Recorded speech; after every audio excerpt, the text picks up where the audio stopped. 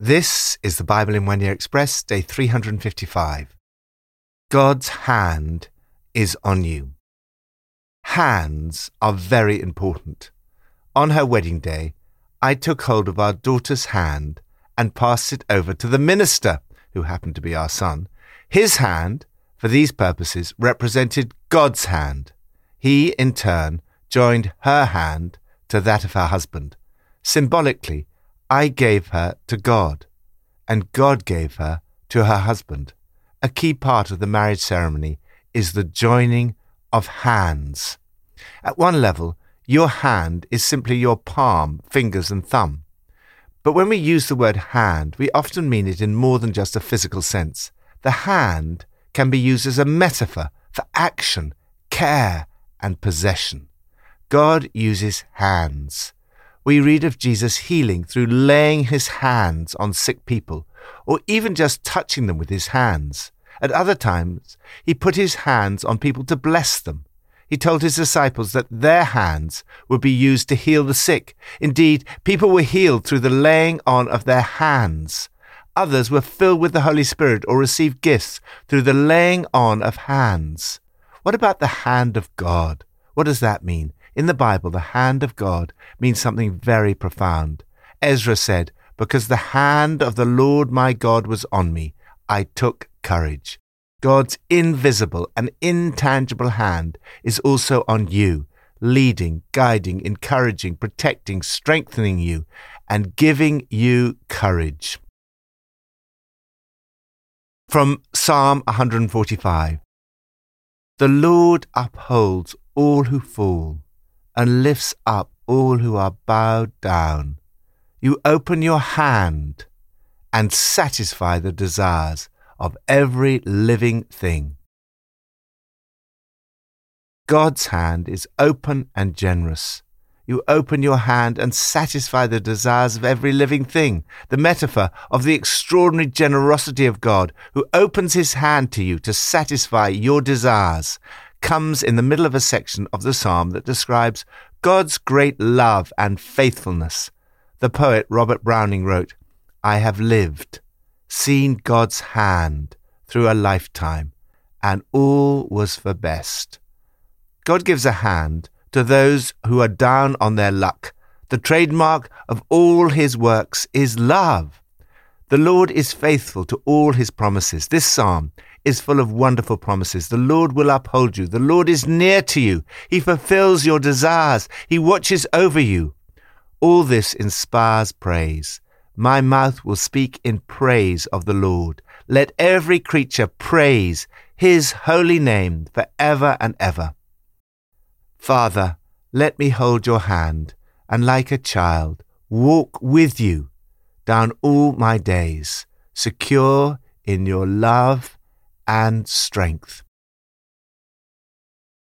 New Testament from Revelation 13. The dragon stood on the shore of the sea, and I saw a beast coming out of the sea. It had 10 horns and 7 heads, with 10 crowns on its horns, and on each head a blasphemous name. The beast I saw resembled a leopard, but had feet like those of a bear and a mouth like that of a lion. The dragon gave the beast his power and his throne and great authority.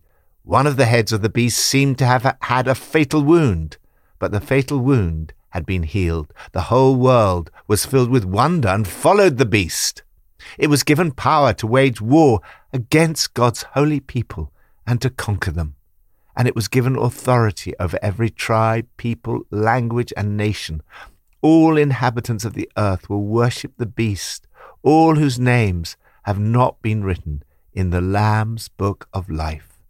The Lamb who was slain from the creation of the world. Then I saw a second beast coming out of the earth.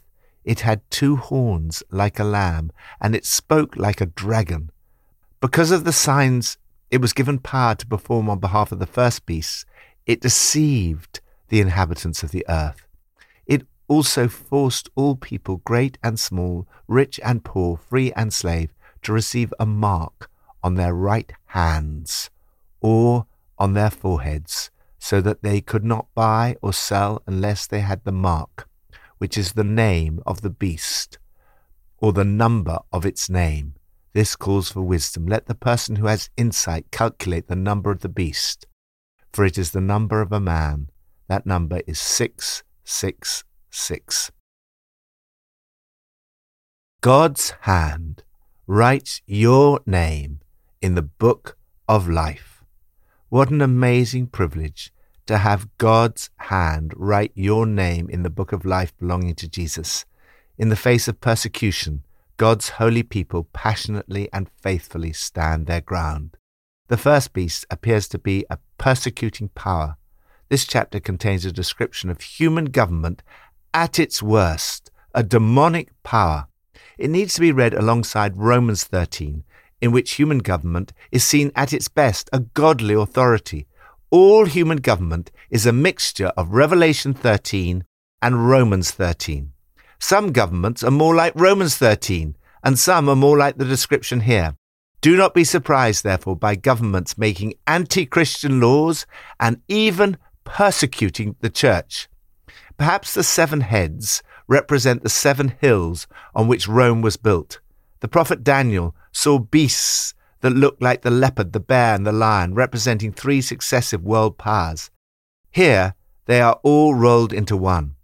The fatal wound that has been healed may refer to Nero, notorious for his persecution of Christians who attempted to take his own life in AD 68 and was believed to have survived or come alive again according to legend.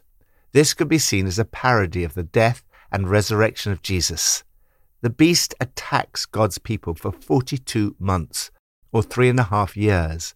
This is typically the period that represents the time between the first and second coming of Jesus. That is the age of the church. The beast persecutes the church. He makes war against the saints. He has a large following. The only ones who do not follow him are those whose names are written in the book of life belonging to the Lamb, who was slain from the creation of the world. The second beast is a pseudo-Christ figure. He performs great and miraculous signs. He's a deceiver. He forces everyone to have his mark on their right hands or on their foreheads. His number is 666. The number 666 at one level may again represent Nero, since the Hebrew letters for Nero Caesar, when converted into numbers, total 666. On another level, numbers in Revelation are normally symbolic. 6 is the number of imperfection, since 7 is the number of perfection. 666 is, therefore, the number of triple imperfection or complete sinfulness. This calls for wisdom. Satan himself masquerades as an angel of light, and his servants masquerade as servants of righteousness. The first beast has a mouth like that of a lion. The second beast has 2 horns like a lamb. It's as if they're trying to appear to look like Jesus, who is the lion and the lamb. Later, we'll read of a third beast, Babylon. The 3 beasts together seem to masquerade as a diabolical parody of the Trinity. They seem great and deceive many people. We need wisdom to discern the good from the evil. Thank God that by his hand he has written your name in the Lamb's book of life. Lord, please give me wisdom, faithfulness, and patient endurance. Help me to overcome evil with good. Old Testament, from Ezra 7 and 8. Praise be to the Lord, the God of our ancestors, who's put it into the king's heart to bring honor to the house of the Lord in Jerusalem in this way, and who has extended his good favor to me before the king and his advisers and all the king's powerful officials. Because the hand of the Lord my God was on me, I took courage and gathered leaders from Israel to go up with me.